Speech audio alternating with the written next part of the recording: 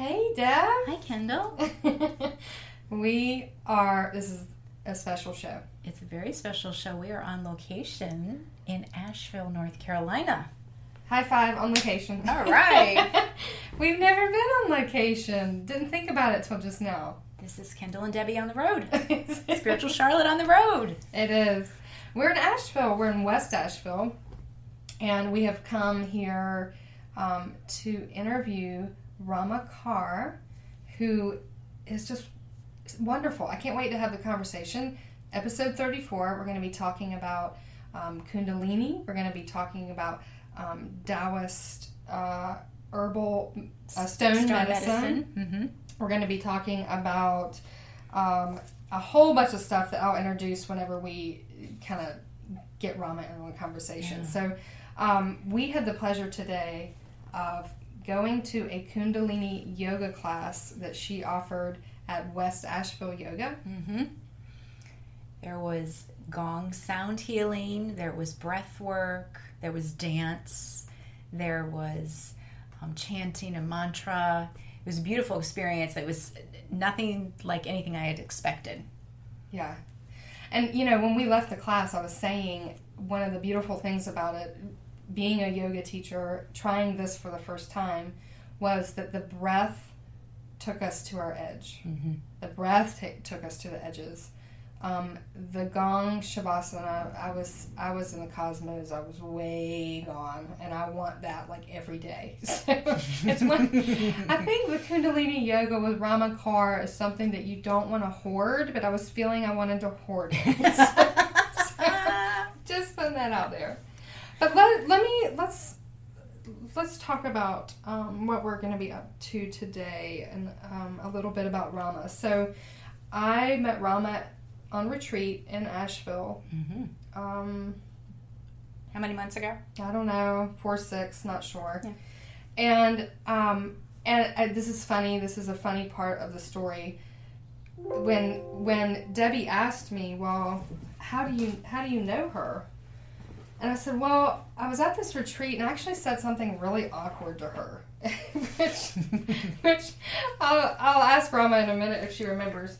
But, she came up beside me. We're in a room full of people. We've been at this retreat. We're waiting to get in the doors to the main part of it. And I said something to the effect of, hey, I just want to sit down. She was like, I'm pretty sure you're going to get to sit. Like, okay. Yeah.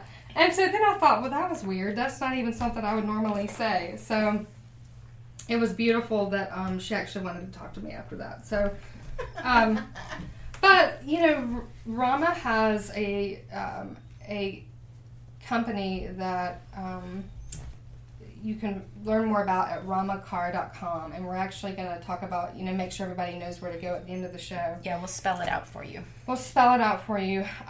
But she really comes, she's been a gypsy her whole life. She's moved, I think, before she was 20, she lived in 20 different places. And I think that path has just opened her to a world of things. Kundalini technology, which we're going to talk about today, that includes yoga, meditation, and gong sound healing. Mm-hmm. And I'm very curious about the Daoist stone medicine. Yes. That's kind of hard for me to say. Yeah. We're going to be talking about her work in astrology and how she ties all of that in. And she also has an amazing retreat coming up called Falling in Love with Gaia. That website is fallinginlovewithgaia.com, but we'll talk more about that. She's taking a group of women to Glastonbury and calling it a divine feminine pilgrimage to the heart of the earth. So, and that's happening shortly, August 7th. It's coming up really quickly, and hopefully she'll share with us the importance of why Glastonbury. Yes. Why that is such a special place. So, before we bring her in, I just need to set the space for you guys who are tuning in from all the random places in which our listeners tune in. I'd like to look back at that and find out where everybody is these days. But Asheville is a weird, energetic vortex of healing, progressive, shaman wildness. I don't even know how to say it another way. And we're in a space where Rama sees clients that is like a living altar. There are stones, there are oils, there are gems, there are tributes to the goddess, there's statues that she's, artwork that she's done over the years. There's like a library that obviously she's soaked into her brain, and she's going to give us the tiniest piece of it today. And it's just like, it's totally Asheville, but it's also totally Rama. So everybody needs to get here quick. All right, so without further ado, let me bring Rama into the conversation. Thank you for having us. Oh, thank you so much. It's an honor to have you both here, and so sweet and fun to have you in my space as well. Well, we appreciate you welcoming us in, and we have been really excited about being able to have this opportunity to sit with you. Yeah. I'm excited too. As a Gemini with my Mercury in Cancer in my 10th house, I don't know, like podcasts are just, I love podcasts. They're easy to love. They're amazing. Yeah, you get to have a voice and be with people in this way.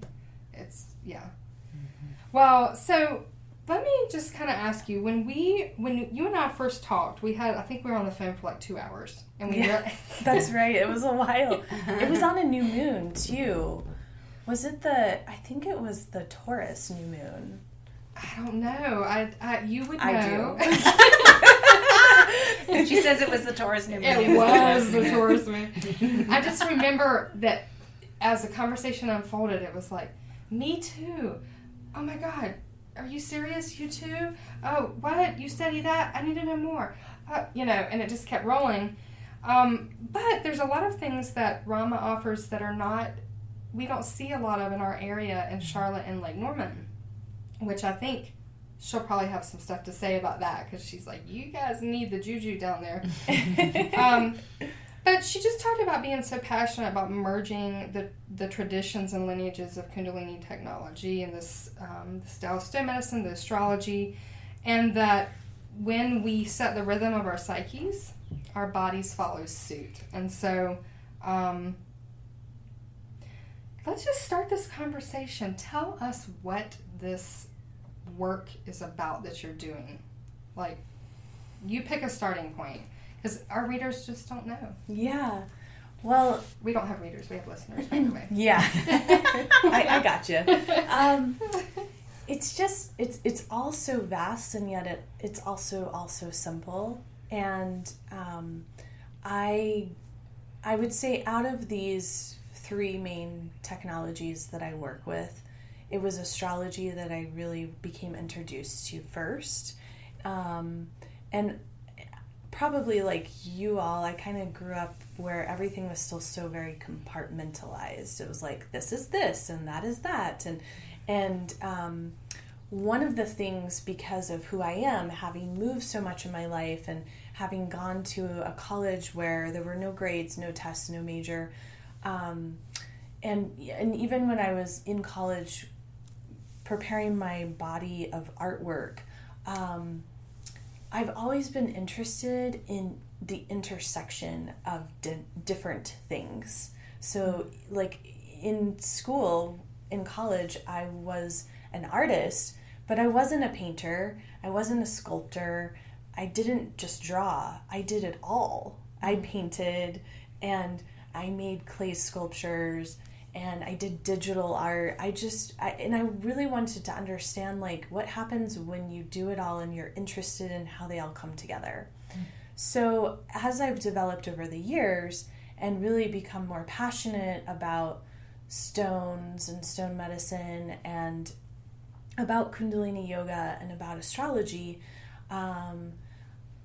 I've been wanting to figure out a way to share how they're actually all feeding into one another, how they're not different modalities, how they all intersect, and how my understanding of astrology deeply informs my Kundalini yoga practice, just as much as when I'm working with different ceremonies, my information, my knowledge of Daoist stone medicine informs what kind of stones I'm going to use and when and why and where. So that's kind of like a broader answer to a topic that I'm imagining you probably have a more specific question. Yeah, I mean, that paints the big picture for sure. Mm-hmm. I think that one of the starting points might be to help our listeners understand, because we don't want to compartmentalize it and leave it there. Yeah. But it's an interesting breakdown. Like, what is Kundalini yoga? Yeah. Well, Kundalini yoga, it's more than just yoga. So it's more than just a physical practice. And really, it's about moving the physical body. It's about meditation. It's about sound current, mantra, also what we call nod, which is like the sacred sound science, which is chanting. And you all experienced a little bit of that today when we were chanting sa, ta, na, ma. Gong, sound healing is an integral part of Kundalini yoga as well. And really, it's this, when you put all of those aspects together, and there's other aspects too. I mean, there's a form of bhakti, of devotion within Kundalini yoga. There's a form of seva, of service, and yogic living, like this concept of taking cold showers or combing your hair. There's so many little, bits and pieces of what make up the technology. But when we put it all together, we've got this beautiful technology that was brought to us by Yogi Bhajan from the East. He lived in India then. Now it's modern day Pakistan, but it was northern India. And he came to the West. He first came to Canada and then down to the United States in 1969. And he really came with the mission of sharing this technology for the Western world, particularly Western women. Like, he was actually a pretty hardcore feminist that kind of slides under the radar, because when someone's looking from the outside and they see this like Indian man, teaching, like I could pull up videos from you on YouTube, they can get kind of turned off because they don't really realize that there's so many layers to this yoga. And really, he came with this mission in mind to awaken women, to give them tools so that they could just understand that how sovereign and strong we are and how powerful we are as women, and that when we are in our power, when we're in our center, everything just sort of orbits around us, and everything we need, we magnetize, we attract. However, if we're not setting the rhythm, if we're not setting the rhythm of our glandular system, of our breath, of our blood every single day, we get off balance. And then that's the current we set outside in the cosmos. And so then that's what we attract. Mm-hmm. So that's why I love this yoga so much for these times, because it's simple and you can have a practice that's 3 minutes a day. I mean, I recommend more than 3 minutes a day, but it can be something really doable and attainable. Even for someone lying in a hospital bed, they can listen to the mantra, to the sound current, and that can uplift them.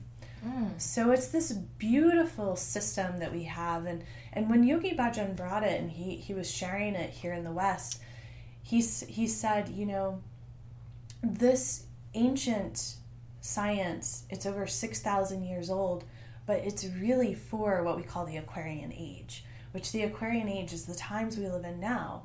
And the actual date has been debated, but some people say we entered the Aquarian Age on November 11th, 2011, so right before 2012. And now that we're fully in it, I mean, I think everyone, I think you two would agree, I think all of your listeners would agree that time and space are speeding up. Like, we never have enough time, and there's so much to do, and there's so much to keep up with, and the world is just evolving so quickly. And so a technology like Kundalini yoga helps us stay grounded within all of those shifts and helps our mind stay really clear and focused, so that we can just do what we need to, and the rest of it can just fall away. Mm-hmm. I love the conversation about balance. If woman can be in balance with herself and with her own divine nature, then that informs everything around her, not only what she's putting out there and receiving back, but if woman is in balance, then that helps balance the male-female polarities. Yeah. And Yeah, and it's actually, it's something that some women don't want to hear, because there's a whole the teaching around this where Yogi Bhajan taught that as a woman, when we're in a relationship, I mean, particularly like male-female relationship, but even if it's same-sex relationship, there's always someone who takes more of the divine feminine presence, someone who takes more of the divine masculine. So I'm speaking in those terms of who is holding that feminine space. But when we hold that feminine space, we're really powerful, and our moods, how we feel, affects the entire house. So if we can, as women, there's actually this whole thing around like how men have to learn how to kiss the hag. But like as women, we kind of all have that hag archetype within, that crone of like, just leave me. Can I curse on this? Yes, you can curse. Okay, just leave me the fuck alone. You know what I mean? But there's this whole like thing where it's like you have to kiss the hag, and that's that part of the woman that is just nagging. But with a practice like Kundalini Yoga, one of the ideas is that we are more in our center, and that aspect of ourself doesn't come out so much, and that as we're happy and we radiate that, then our household and whoever's in the household just follows suit. They're looking for the woman to set the rhythm, the cadence of the home. I think that's really beautiful, because it speaks to the really deep well of power that's inside a woman, that she could have that much power over, like you said, the rhythm and the energy around her. And I think I've been witness to this in my own life, when I'm not on following my highest path, making destructive choices, that destruction can spread out, that rhythm can spread out really fast. Yeah, like a wildfire. Yeah, wildfire. And then you have a whole bunch of crap orbiting around you. Yeah. Because you set that up. So I do have more questions about Yogi Bhajan. I mean, did he specifically, in his languaging, he was addressing the Western woman? Yeah, specifically. So he started teaching in 1969 in the United States, and he died in 2004. But I think it was until about 1996, every summer would be this women's camp. And so every summer, Kundalini yogis from all over the world gather in New Mexico in the desert. There's this land that he purchased that is still owned by the organizations that he left behind as part of his legacy. And so every summer, yogis gather all over the world to go meditate in the high New Mexican desert, and it's just amazing. And I just love it so much. And so after this summer solstice gathering, there's a women's camp, and nowadays it's 1 week long. But when he was back in like the heyday of his teachings, it was 8 weeks long. Wow. And so there was a children's camp too, a kids camp.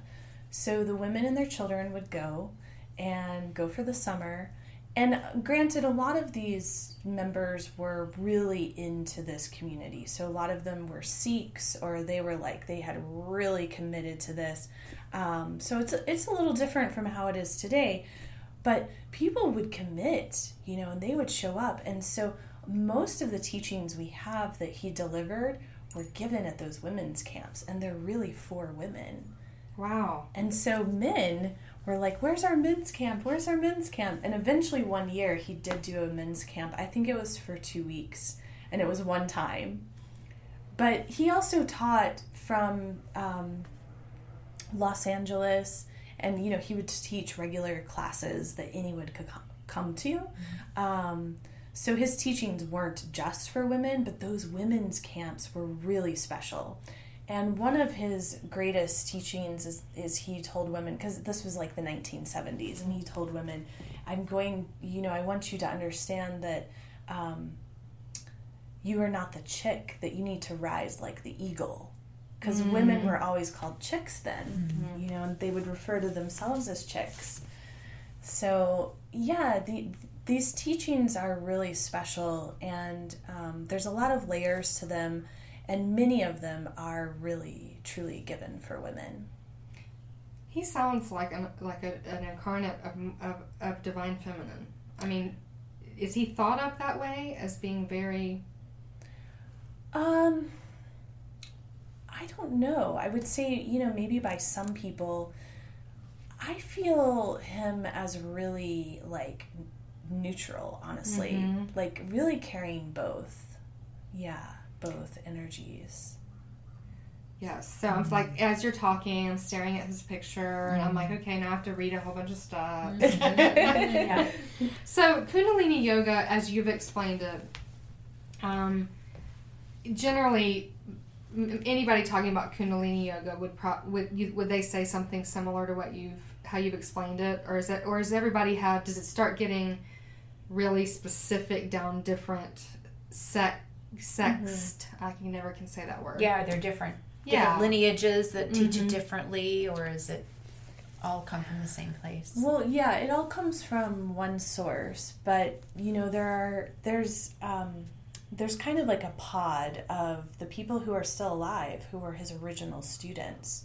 Many of them are still alive, and so they're like the senior teachers. And I would say everyone has a bit of a different flavor of who he was. So depending on who your senior teachers are, you get a different storyline. But I would say many of them definitely weave together, and there are very much some of the same stories you hear, for sure. But you also will hear variations. What sent you down the path to choose Kundalini Yoga? That's such a great question. My mom was taking Kundalini Yoga. We used to live, for 2 years of my life, we lived in eastern North Carolina when I was in early high school. And my parents were about to separate. And my dad was kind of at the end of his military career, and my mom was at a place of, she had lost her brother to AIDS a few years prior, and that really like shook everything up for her because it was her baby brother, and they were really close. And also he started visiting us. His spirit started visiting us when I was 10. And so in addition to the loss and the grief, there was also this awakening of the spirit world and how it's just right there all the time. So anyways, fast forward to early high school, my mom was, honestly, she was going through a lot at the loss of her marriage and where it was and how she was not happy with it. And so Kundalini Yoga was one of her modalities of getting through those times. And she took me to my first class when I was 15, and I absolutely loved it. It was also really intense. It was really weird. Like how? Do tell. I mean, I just remember, like, we chanted, we did all the things, and it was just new. It was new. Yeah. It was my first yoga class ever. And I had a whole total like Kundalini awakening. And then we didn't go back because we moved to Tampa a couple of months later, and my mom kind of went down another path, and it wasn't a part of her daily life. And I was really focused on school and getting to college. And when I was in college, we had yoga as an option, and I took the yoga there. It was Kripalu. It was a Hatha-based yoga, which I went on to study when I was in my mid-20s. I went to Kripalu, and I got my first yoga certification there. And it was the night before I graduated. So I did the intensive. It's like a month-long intensive. You go live there for a month, and you eat the most delicious salad bar. Like they have either of you ever been there? No, that's on our list. Oh my gosh. It's like retreats at Kripalu are dangerous because it's a buffet. And it's like they've got a macro bar, they've got a salad bar, they have soups, they have all these amazing, they have a hot bar, they have... What, like all day long? Well, there are time windows, but like... It's really good food. It's really good, and you will eat more than you should. And our yoga teachers would be like, remember, your stomach is the size of 2 fists.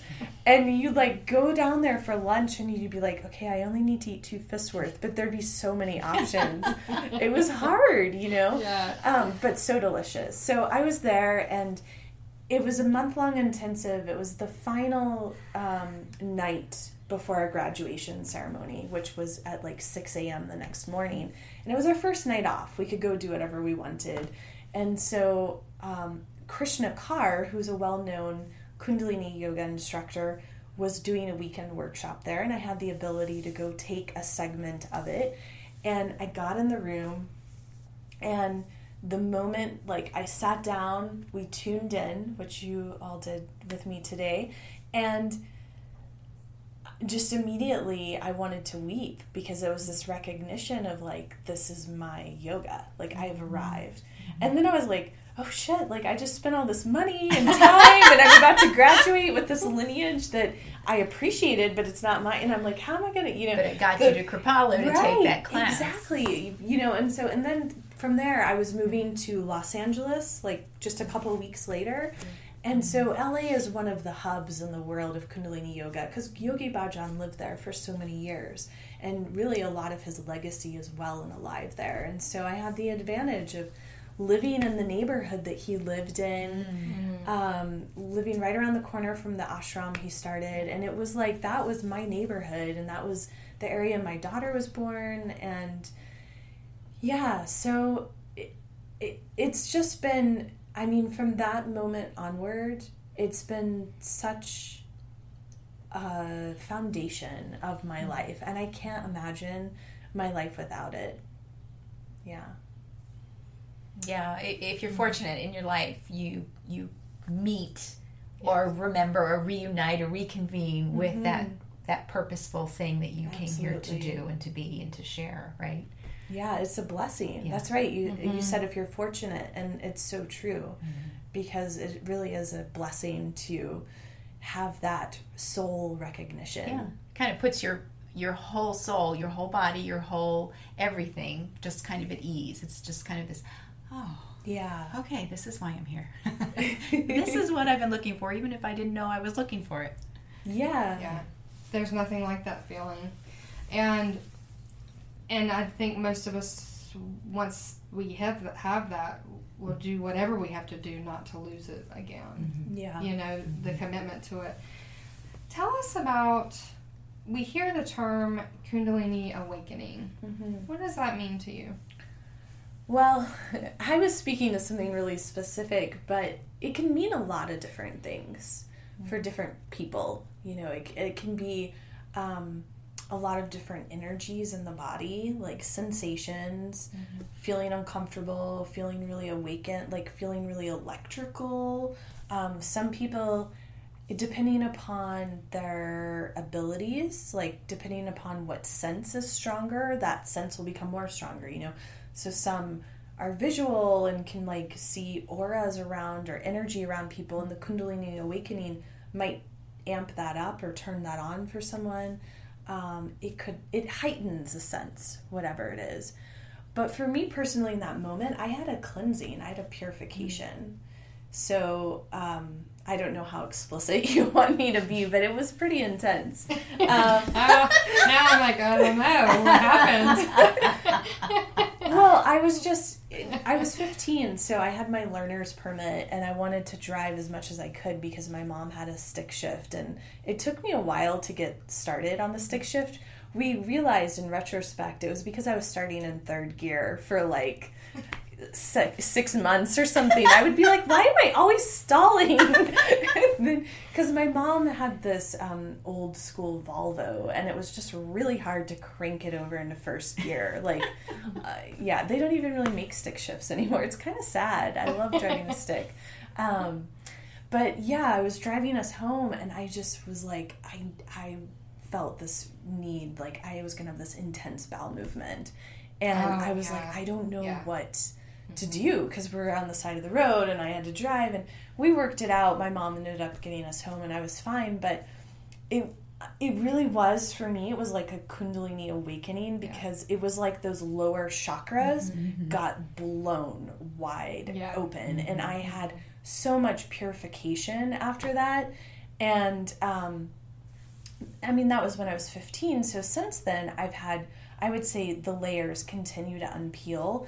Never anything on such a visceral level like that, but I've definitely, you go through it in Kundalini yoga. It's a journey. You really go through it, and like I was telling you all, I mean, sometimes people come to class and they cry, or or sometimes you walk out feeling so amazingly open and elated, and it really shifts. But it's this process of really just coming home to your soul more and more.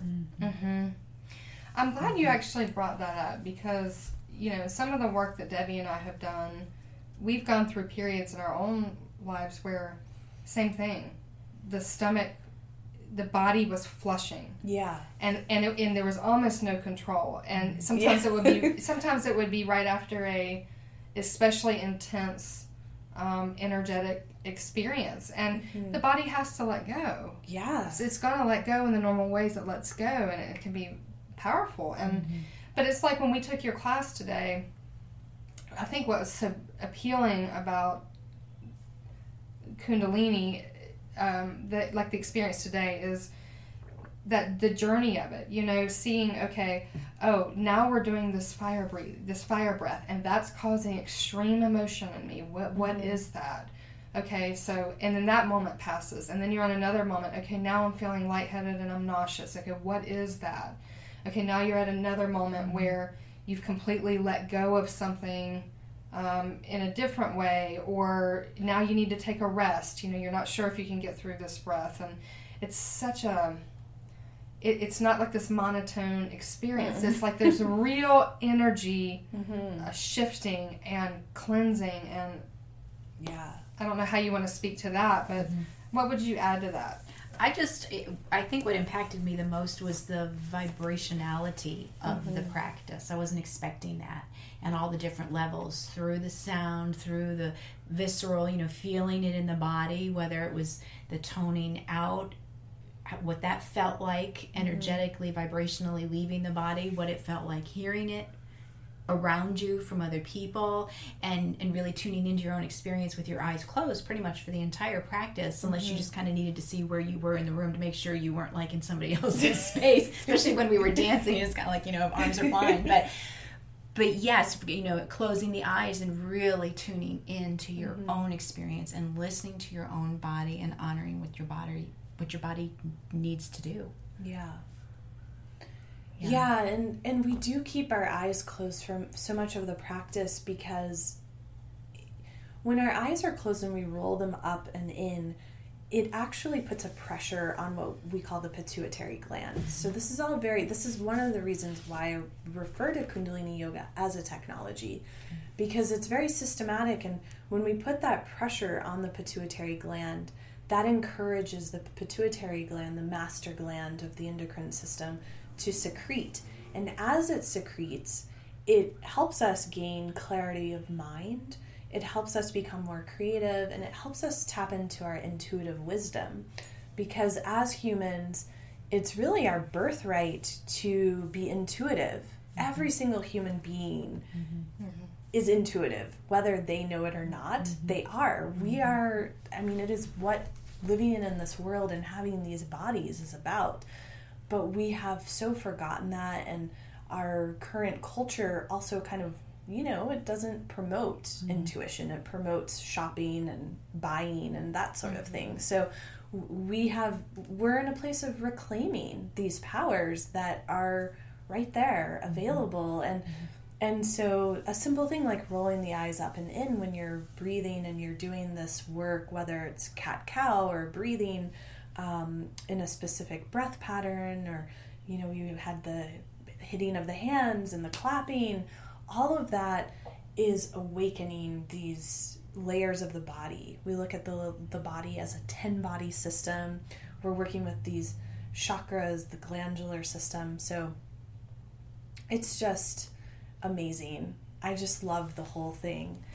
And then there's something you were saying before that about, I wanted to grab that train of thought. I don't know what it was. Vibrational. Just feeling the journey of it, the nausea, and then going to the tears and yes. Mm-hmm. So the thing about Kundalini yoga is that these teachings, they're very Saturn and they're very Plutonic. So they invoke these realms of the archetypes of Saturn and Pluto, these planets that are really great teachers. And Pluto is all about the depths and transformation and death and rebirth. And Saturn is about learning our lessons and really, owning them and self-respect and self-mastery. And also being aware of the laws of the multiverse, of time and space. So Kundalini yoga really pulls in those teachings. And I think that that's why we go through so much in the practice and why it is a journey. And I think it's also why some people come to the practice and they're like, whoa, that, yeah, I don't know about that. Like, I think I'm just going to go to that, like, yin yoga that meets at 6 p.m. because that was like a little too much for me. Because not everyone is ready to do this deep work. If they're just looking for a body experience, that's just like putting your body into different positions, right? Then that's not what this is. It's not. But we have that too, and we can do that. And there are some Kundalini teachers that really teach that way because, like everything, there's so many flavors within this technology. And for me personally, I really gravitate towards the depths and the transformational work. I have Pluto in my first house, so it's like, hello, like you meet me and this is like what you see is what you get. It's part of the experience with what I'm passionate about. And so I think that when I am teaching, that is something that gets channeled through me so much because it's, I'm open to that and I'm comfortable with those realms. Yeah, and I would say, like today, having been in yoga community for a long time, I really appreciated, and I'll use the word again because this is how I feel it, is that Kundalini does take you to the edges. It takes you to the edge, whether it's with the sound experience of it or the muscle that it seems like you're having to open and work with your breath, or the patterns lasting as long as they do. I don't know if that's typical, but it's like you can't escape it. You have to stay with it, right? Yeah. Which it seems silly that you're not in a especially difficult pose, but maybe you're in a breathing pattern that is difficult, and your stuff will come up. Yeah. Just like in any yoga, right? Yeah.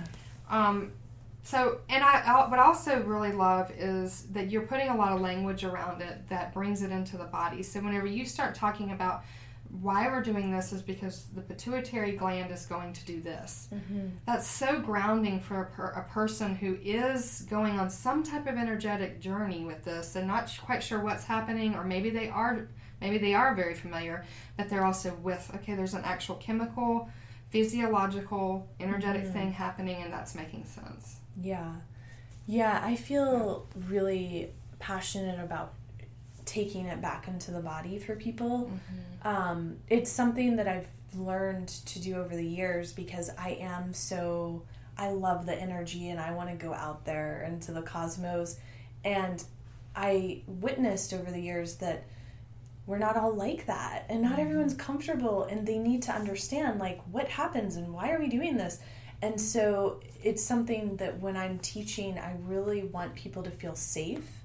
It's one of my foundational intentions in working with people is that they feel safe, that they feel respected, and that they know they can trust me. That when they come to my class, they are held, and because you honestly can't get that everywhere.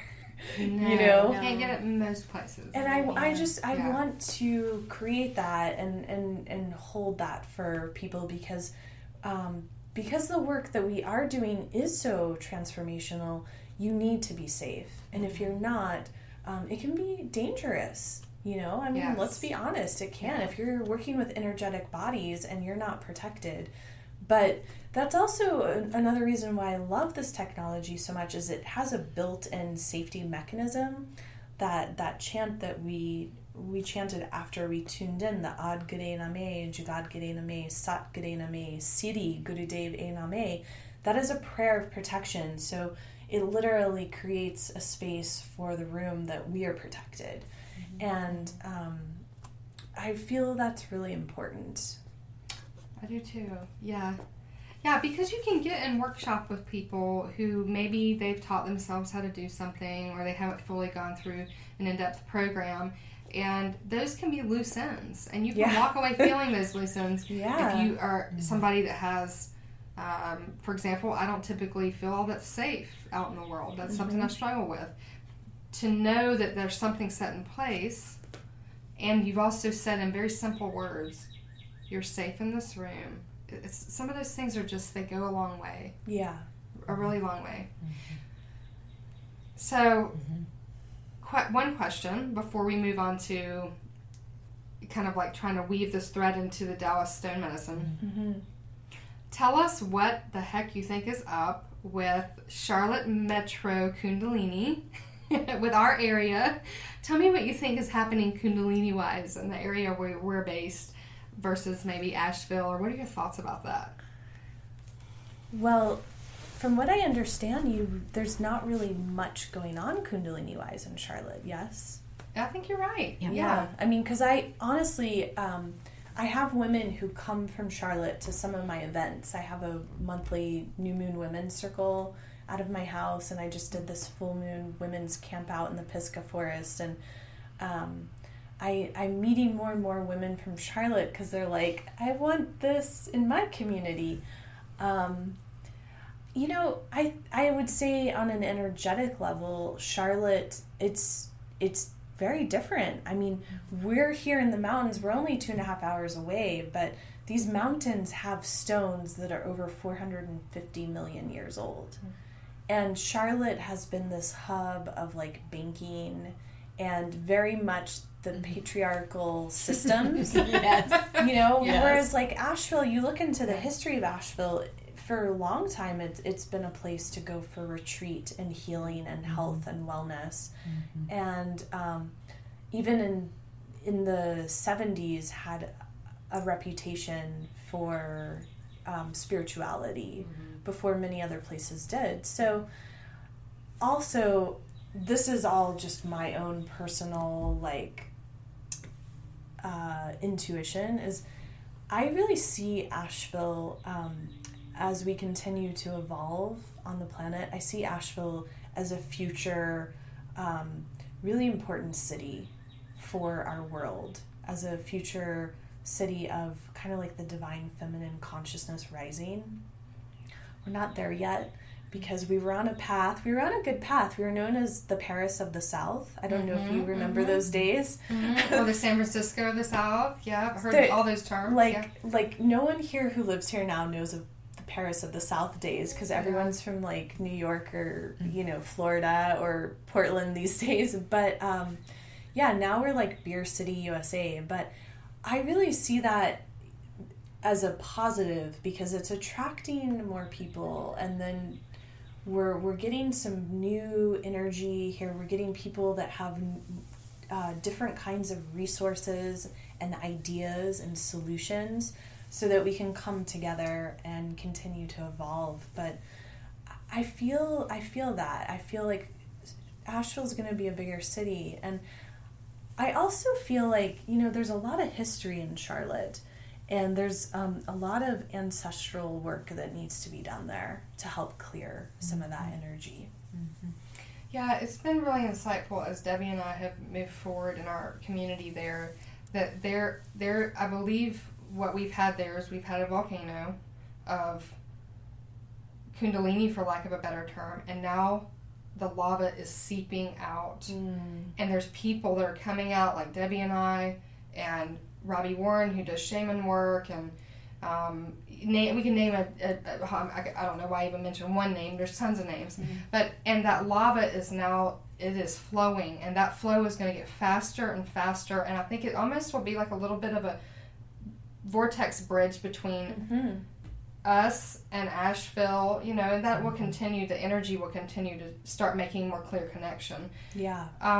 I agree with you on that. Yeah. And I think we're going to see that more throughout the Southeast, too. Because I have some women that travel from South Carolina to my events, and I'm like, one was with me this past weekend, too, and I was like, you're not moving to Asheville, are you? And she was like, oh, no. And I was like, good. Because the thing is we don't want everyone to move here. Like, we need to spread this out. Consciousness and spread our gifts. And so I think it's important that we really start to light up the South in that way, you know, because there's a thirst for it. I actually got chills when you said that, because it's like I can see the grid. Yeah. Me too. And Debbie and I have talked about on our show before, I mean, we've been planted where we are for a reason, because that needs that right now. Yeah. And we can come and make these connections. And so, okay. So, Kundalini Yoga could take 5 shows. But, and let's just like kind of flow this into our questions about Daoist stone medicine. Stone medicine. Yeah. So, Debbie, what's on your mind? Well, I guess start us down that path. Tell us what it is and how you got involved with it. Yeah. Well, it's an ancient lineage of stone medicine that has been passed through the Daoists. My teacher, who I study directly with, her name is Sarah Thomas, and she lives here in Asheville. And her teacher is Jeffrey Yuen, who lives in New York, and he's an 88th generation Daoist priest. So everything he has learned, it's an oral tradition. It's been passed down orally through his lineage's family. And it's an ancient Chinese modality that we can go back to the roots of acupuncture, and you will actually find them using stones before they used needles. And so we learn the stone medicine as a means to do on-the-body treatments. I do treatments on people's body. Also, I make elixirs and tonics and do things like grids outside. Like I have a grid I just made actually earlier today in my yard. And like when I travel and do land clearing and land healing work, you can do that through stones. But basically, when we look at the earth, you know, a lot of people these days are into herbalism and plant medicine. And if we go down to the roots of these plants, stone medicine is their foundation. You know, they grow in the stones. And so I've always been really drawn to stones. I can't even remember when I got my first stone, like a beautiful amethyst. I think I was like 6 or something, you know. It's just, it's been a part of my life. And when I was in my teens, really, that's when I consider like my conscious awakening starting, was as a late adolescent. Stones were gifted to me by people who were really important on that journey. Yeah. Like I have this piece of malachite here that was given to me by a man that my mom met when she was going through her Reiki mastery days, learning Reiki, and she met this man, and he had a whole past life memory of we were brother and sister. And I didn't like really get to know him that much, but he gave me this, and it's been always a part of my life, and just such a significant thing. And that's what's so beautiful about stones. You can pass them down your family and they will outlive us. You know, they work with time and space in such a different way than we do. They also record information. Mm-hmm. So, yeah, I really love the stones so much. And I really believe in them as a healing modality. And how I got into stone healing as a form of medicine was every year at the Southeast Wise Women's Herbal Conference. I started going to that annually when I finally moved to Asheville in 2012. My mom moved here in 1999, so this has been a home for me for so long. Mm-hmm. And I was in college then, and I would come home and, this was my home on vacations. And I lived here off and on and got married in Asheville. But finally, my family and we moved here in 2012. And so I made a commitment to go to the conference every year as a means of like my self-learning and self-development. And the first year that I attended, I met my stone teacher and heard her talking, and I was so excited that there was a stone class, because I had always, up until that point, stone medicine was really just seen as something as New Agey. Mm-hmm. And I grew up in the New Age movement, so I'm not against it, but I also, as someone who is very much a student and really likes to learn things, like I also appreciate something being beyond New Agey, so it was cool to hear her speak about this Daoist lineage. And Jeffrey Yuan, I think I'm going to meet him later on this year. He's teaching in New Mexico, and I have plans to finally go sit with him and learn from him directly, and I'm really excited about that. But as I was saying, it's an oral lineage, so they didn't write this information down, and it was kept quiet. Like, you didn't share it outside of your family. Mm-hmm. And Jeffrey's family requested that he not share this information, but he really saw that the world needed it now. And so it's been part of his dharma, part of his mission to share stone medicine. And he teaches mostly to acupuncture students. But yeah, he has these different workshops that, anyone can come attend, and he's pretty amazing. And that's one of the ways that I see that Kundalini Yoga and stone medicine really connect, because Yogi Bhajan also, there was a curse on Kundalini Yoga that you could not share these teachings outside. Mm-hmm. And Yogi Bhajan knew that they needed to be shared, that they were so necessary for the Aquarian age. And so he shared them. And there's a whole story around that and how the curse came upon him and how he was able to ward it away. But it's interesting, like they're both rebels, but rebels in service to humanity. Yeah, it's kind of that radical love thing that you talk about, that following the heart and knowing, okay, the times have changed, there's a different need present. I think some of those mystery schools and now have to come out in the open, because now everybody is ready to start receiving and needs to, if we're going to make it. Yeah. Right? And, I'm fascinated by the stone conversation, because I'm one of those people, you kind of hit on it a little bit. Like, I've always been in the New Age thing, but I do need something that goes down into a sacred study that is beyond being trendy. Yeah, absolutely. So the stone thing, the herbal thing, the earth stuff, I've been kind of late to that game. Mm-hmm. And it's not a game. It's a very real element of being connected to our world. But I think I was late because I had it in the New Age box, unfortunately. Yeah. And it took me a long time to see, like, there's very real energetic benefits and impact and effects coming from these earth elements. And some of that I've actually learned through my friendship with Debbie, and some of it has just been opening the heart more, opening the heart more to that understanding.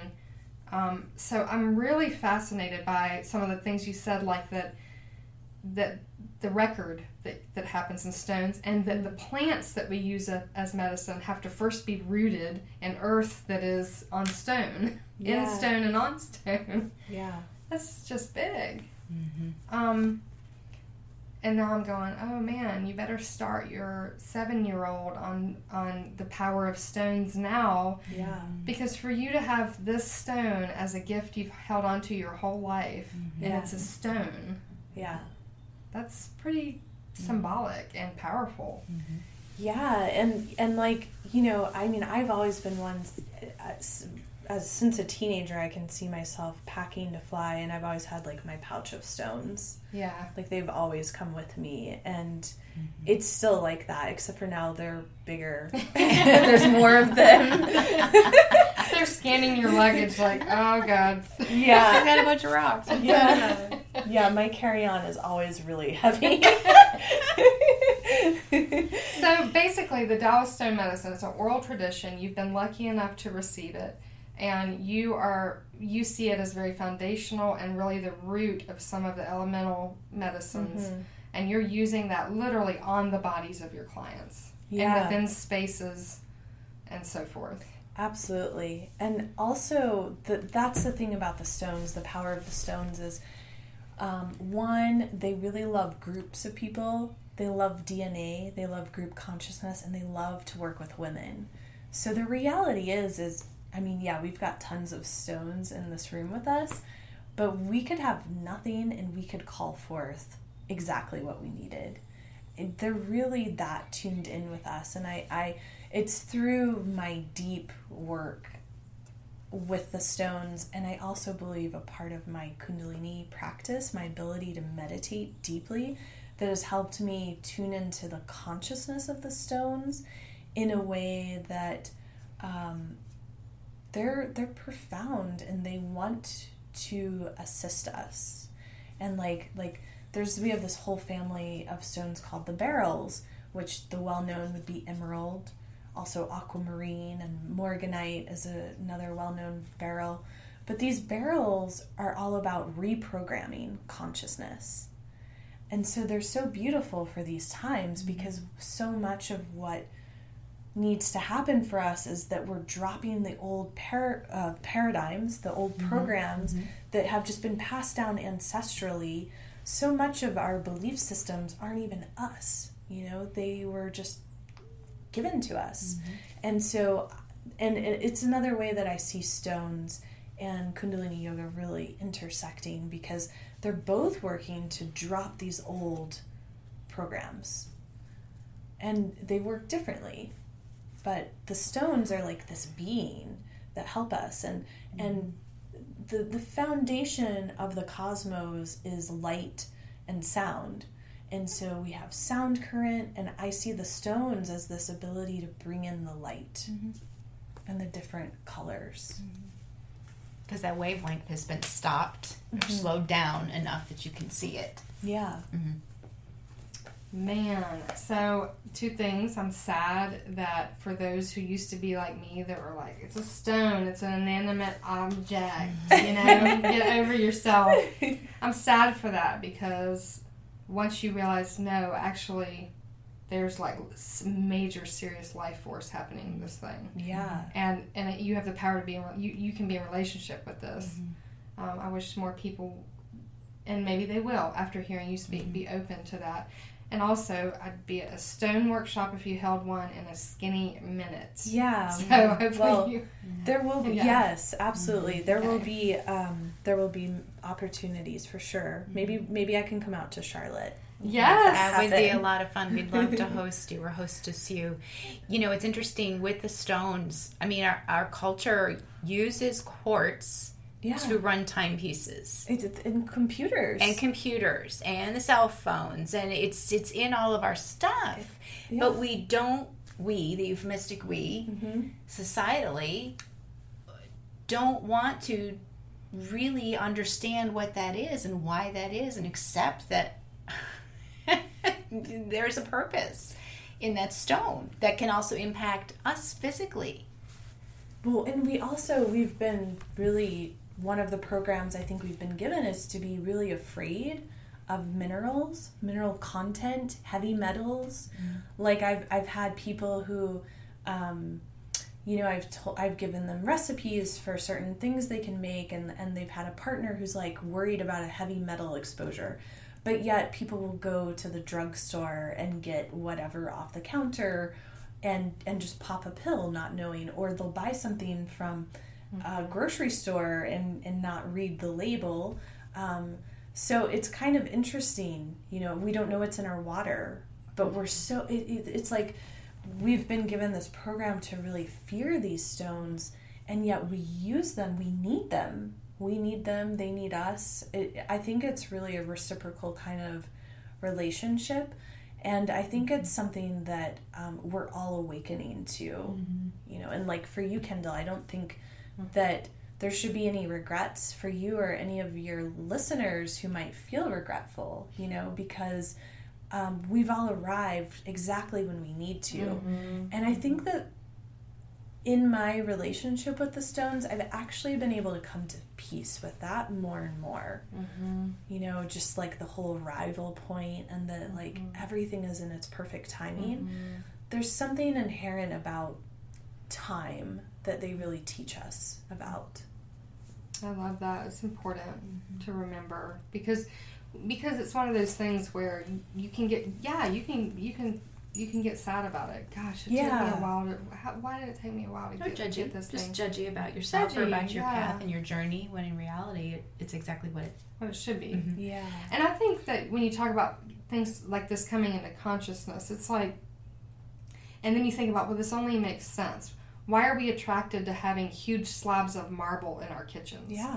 Why? I mean, think about it. Why do we feel instant relief when we head to the mountains and we're around these huge stones, essentially, in all their variations? And there's things that we do that we don't realize that it's almost like there's an energetic relationship happening where we're being called to something that is saying, hey, you need me.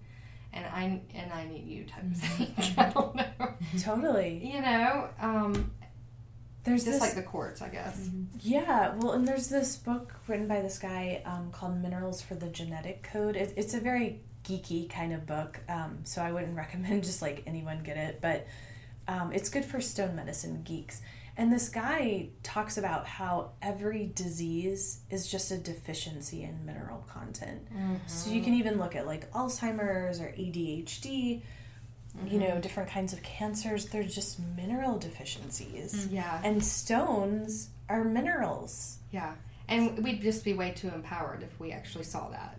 Of course they don't want to talk about that. Yeah. I mean, if you can figure out, okay, multiple sclerosis, right? Is an overabundance or underabundance of, say, zinc, or whatever oxide. Well, guess what? Like, you're suddenly empowered to heal yourself, and a bunch of people are out of business. Yeah. Well, and there's a saying within, like, from the Daoist that there's nothing more powerful than a woman with a stone. Oh, I love that. That's great. Yeah.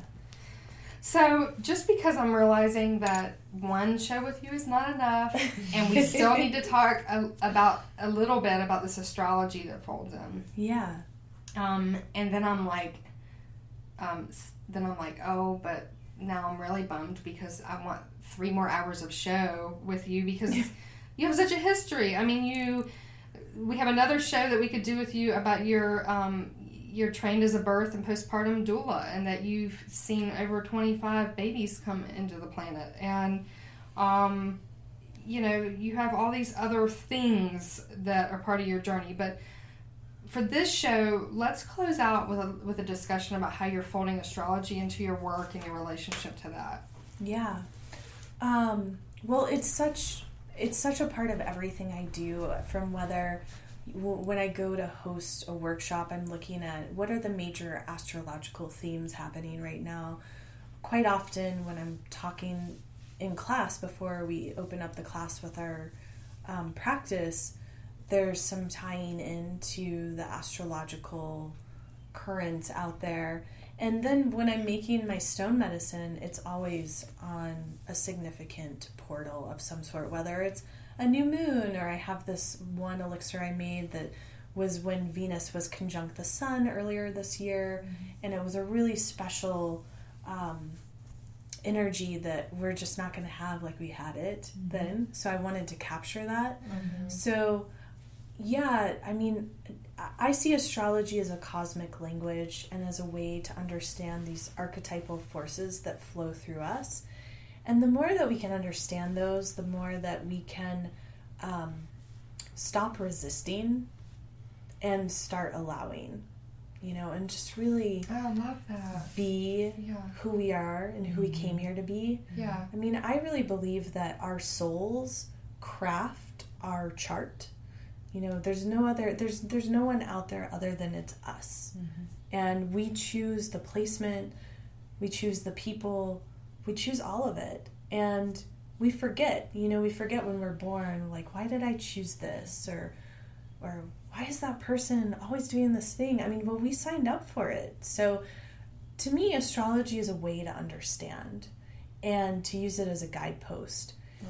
I don't use astrology as predictive, and I don't use it in a doomsday sort of way. I like to be very liberating with it and come to it from a place of curiosity and just wanting to know more.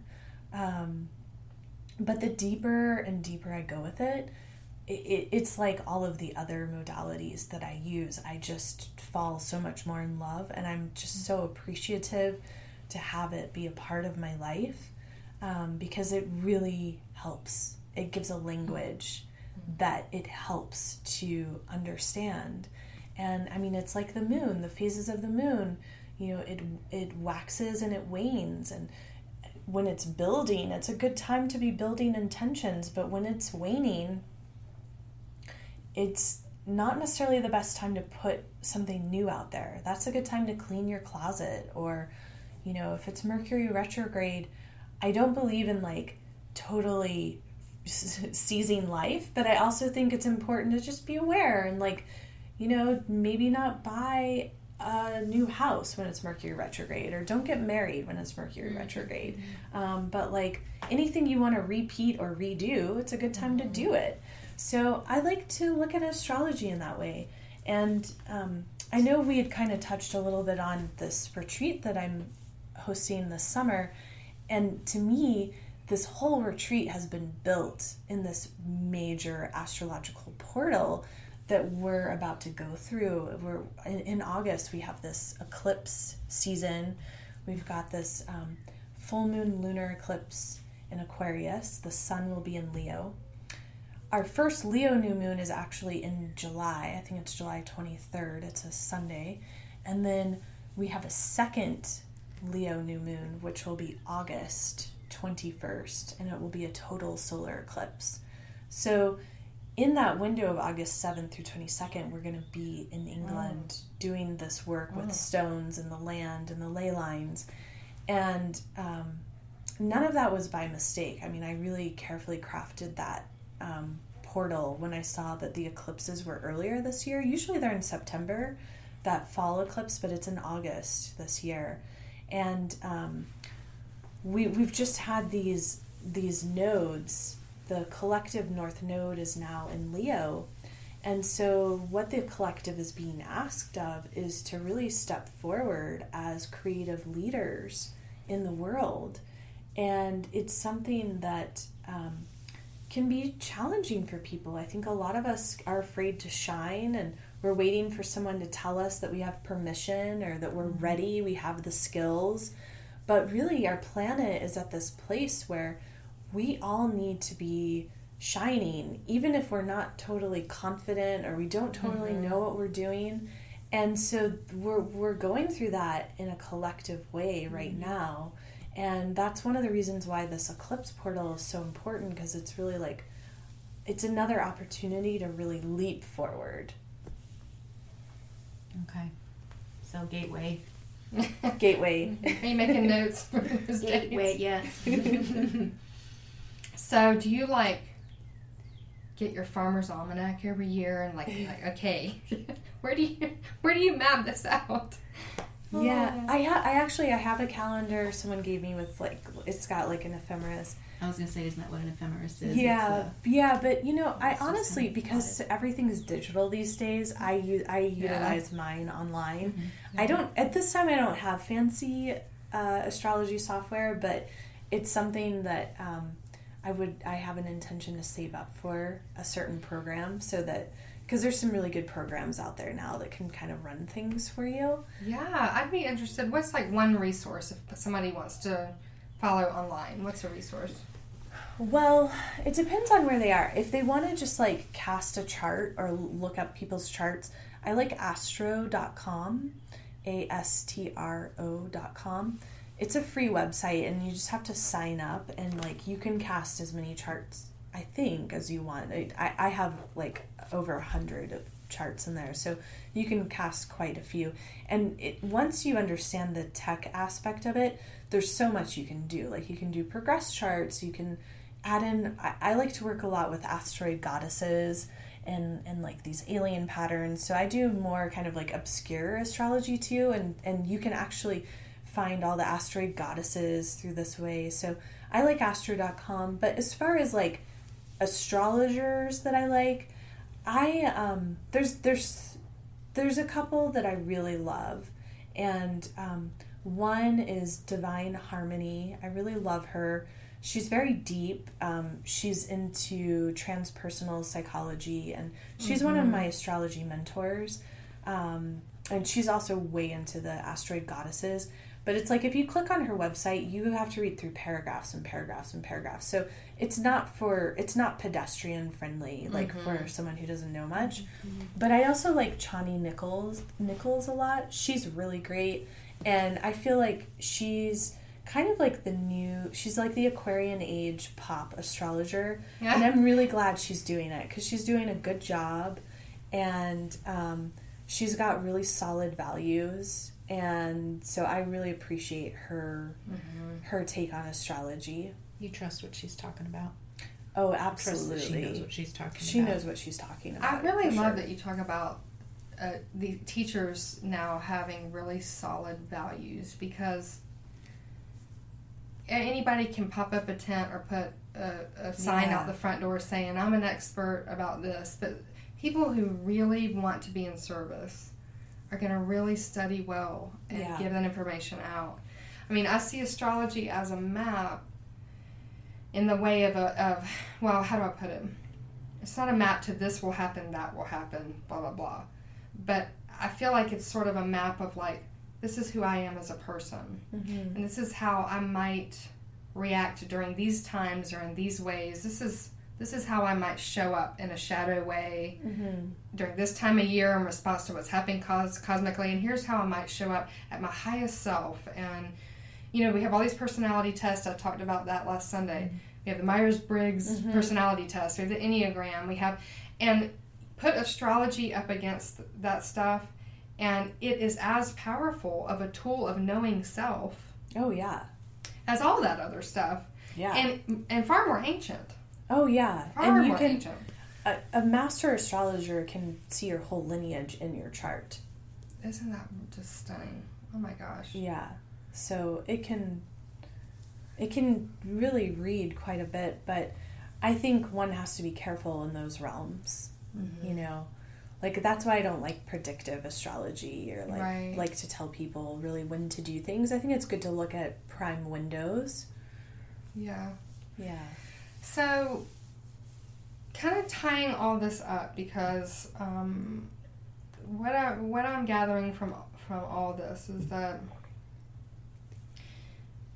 you sort of have a Ramakar technology going. That's good. I love that. And that technology does seem to point to exactly what we talked about before: self-care, radical self-acceptance, self-knowing. There's a very loving component to all this. Like, let me take care of myself and know the tools that are available to me and get myself open and to receive all this. Is that how you experience your work? I mean, is this a mission of yours? Yeah, I would say that for sure. And I would say definitely another added component is about just like really falling in love with the earth too, which is why I named the retreat to Glastonbury Falling in Love with Gaia, because it's like in the service to self, love and self-knowledge and compassion, the more we can show up in that way, then the more we can show up to serve the planet. And to me, serving the planet, there's so many layers to it, but it's really about like being able to give thanks and gratitude for living here on this planet during these times. You know, I think there's a lot of people out there who feel agitated and afraid and overwhelmed and kind of not sure why they're here right now. And the reasons can be very complex and layered, but they're also really simple.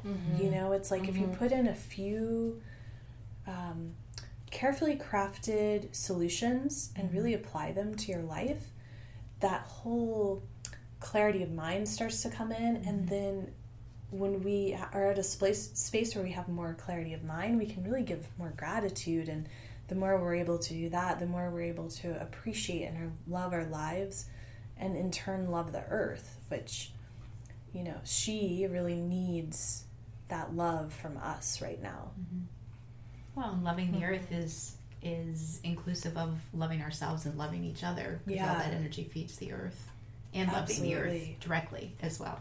It's just a cycle. Like, you can't have one without the other. Exactly. Yeah. I think I'm going to really enjoy listening to that whole last couple sentences you just said, because that really tied it together.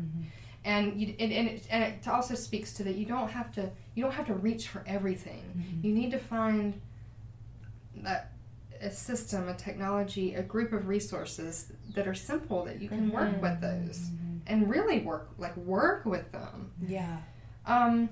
I think I just want to say real quick, I think that what's exciting about these times right now is the awakening of all the kind of people like you, like Rama, and like what Kendall and I are doing, and all of us stepping in and bringing forth the tools that we have experienced, and whether it's crafting them and changing them and modify them, or unifying them with other tools, but bringing those out so that the people who are struggling, they can see that there are lots of tools available to them, and that they aren't in the closets anymore, and that they are valuable, and you can talk about them publicly, and that you can pick your own tools.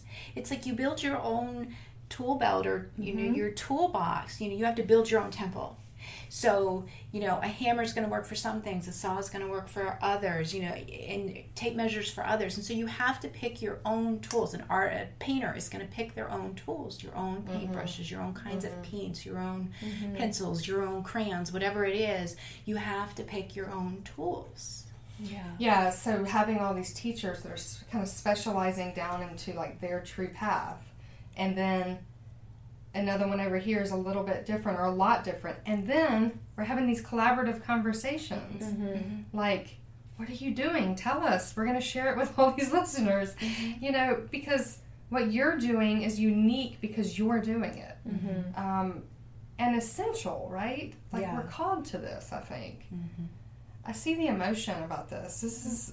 That's a big one for me. It is a big one for me. Yeah. Because I think so many people are afraid, they're stressed, they're angry, I don't know why I'm here, or I know enough that I don't want to be here. And all the addictive patterns. Right? All the masking of all the peeing, through whatever addictive pattern it is. And that complete shutdown. And the overwhelm, and okay, so I could get help, but where do I start? It's very overwhelming. It's very overwhelming. And giving them permission that says, listen, you know, start somewhere. Yeah, try this. And then try that, and see what it feels like to you. You don't need the government or somebody else telling you this is what you need and that's it and nothing else, and don't look anywhere outside that box because you're going to get hurt. And that's what that whole Leo collective North Node is about. Like, no one's going to tell us to step into our power. It's time for us to do it. And I feel like so many people, when I look at the mass consciousness, we've given up our power, and we've allowed ourselves to be controlled. And there is a lot of fear and grief. And, there's even a lot of people out there that struggle with being alive on the planet. And I will say that whatever powers that be, they feed off of that.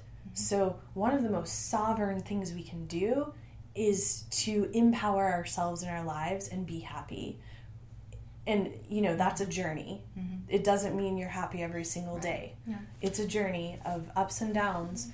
It's a shift in perspective, and it's a choice. And all of this boils down to choice, which is our sovereign right, our sovereign gift. Yeah. Is choice. Which is part of being human. Yeah. Exactly. Choice. Yeah. Well, I just want to say, I want to let people know how they can find you. So you, at ramakaur.com, which is RAMAKAUR.com. I love how you say midwifing your conscious evolution as a tagline, because I think that's so obvious. And you kind of have this Rama tribe that's forming around your work. So you do private mentorship, you do workshops, you do classes, the women's lunar gatherings, ceremony, and these gorgeous handcrafted elixirs that are on the shelf that I feel like I can't leave without something. And then you are at West Asheville Yoga for now on Sundays? Yeah, just West Asheville on Sundays Okay. and Wednesdays. Okay. But I might be adding more classes in the fall. We'll see. Okay. All right. And then your the Divine Feminine Pilgrimage to the Heart of the Earth that you're doing in Glastonbury, August 7th through the 22nd. You have some spaces available. Yeah, there's a few spaces available, and it's going to be epic. Like, seriously epic. I'm not just saying it because I crafted the retreat, but, like, it is just so divinely guided, and I don't use those words lightly. Like, I don't throw around, like, New Age jargon. You know what I mean? It's something that I have, like, a radar kind of, like, I steer in the other direction of that, but it really has been so divinely guided, and the women who are coming thus far are really deep, and they're at many different kinds of places in their lives, but they're ready to show up and, like, do deep transformational work, and that's what we're going to do. We're going to do a lot of, like, going to these power portals in the heart of the earth. Glastonbury is seen as the heart chakra of the planet. And it's the place that is also known as Avalon or Isle of Apples. And it's just so sacred. But basically we're talking about divine, feminine, mega portal. And there's no place on the planet like it. The first time I went in 2003, I just knew that I had found my soul's home. Mm-hmm. And so I've been a number of times, and this will be the first time I'm leading a retreat there, and it's like a dream come true. I mean, literally a dream come true. But one of the things we're gonna do is we'll have a 2-hour private ceremony at Stonehenge. I rented Stonehenge. My friend and I were talking about it. She was like, "You rented Stonehenge." She was like, "I can't believe you rented Stonehenge for 2 hours. Like, that's just amazing." Yeah, that's kind of... Yeah. There's some badass thing to that. Yeah, it's pretty badass if I do say that. I mean, it goes on the resume. I've rented Stonehenge. Yeah. And, like, yeah, we're going to go to lots of really sacred places, and we'll be working with the stones that are on the land and bringing our own stones, and I'm bringing a gong, not this gong, but I'm getting a smaller gong, and we'll do lots of sound healing and meditation, and we're going to eat really good food. We have organic food that will be prepared for us by the chef where we're staying, so we're, like, well cared for. Beautiful. I mean, I could hop on that plane. I know, it sounds fabulous. Wow. I think you should. Yeah, I'm sitting here like, we can barely, I mean, yeah, we got a center to open, but we've said, okay, get the center going, and then next year we'll start talking about travel. Mm-hmm. But we want to have you at Lighthouse Spiritual Center in Mooresville. We open July 1. That's lighthousespiritualcenter.com, which is the mature project. It is the mature development evolution of the Spiritual Charlotte Love Cast. So that's that connection. But your trip, that you're taking to Glastonbury, Kundalini yoga, meditation, sound medicine, which is gorgeous. We had that today. I feel ceremony, storytelling, ancestral healing, visionary art, sacred crafts. And so we're just going to beg you to distill down some amazing workshops and come hang out with us in Lake Norman. I would love to do that. Okay. I would be honored. And congratulations on Thank you. your project. And I know it's not fully opened, but that's like birthing a big baby. It is birthing a big baby. Yeah, that baby's due in 2 weeks. Yeah. Yeah, and you're both looking so beautiful, like right at the end of, carrying the baby. Your class helped today a lot. Yeah. Well, thank you so much for coming on the show. RamaKaur.com, fallinginlovewithgaia.com in relationship to the retreat. And we're just going to find more ways to work with you and maybe do another show. And thank you for letting us in your lovely living altar space. Yeah, my pleasure. It's been beautiful sitting here with you. Yeah. So special for you two to be with me here as well. It's great. And then, maybe we'll be hanging out with you for the next couple of days in Asheville. So we'll do that as well. Yeah. But I guess we'll close out the show. So Debbie, do we know what we're doing next Wednesday? We don't, but I'm sitting here wishing we had the Rob bell because I've just had a little ding, ding, ding, ding, ding. I had 12 dings during... Oh, she has a bell. Is she pointing to a bell? I have a bell. Yeah, we normally have our Rob bell. Is that the, It's literally like a service bell. It's like a teacher bell. It's like the teacher bell. Yeah. Do you need to ding something? Yeah. Okay. Look, she is going to take care of you in the sound department. I'm ready. Yeah. No, we don't know who's coming on next Wednesday yet because we're just trying to do what we're trying to do right now. But thank you for tuning in to Spiritual Charlotte. You can visit us at spiritualcharlotte.com. And Rama, big, huge love to you. Yeah, thank you. We look forward to you coming and seeing us next time. Yeah, I look forward to meeting your community. Yeah, great.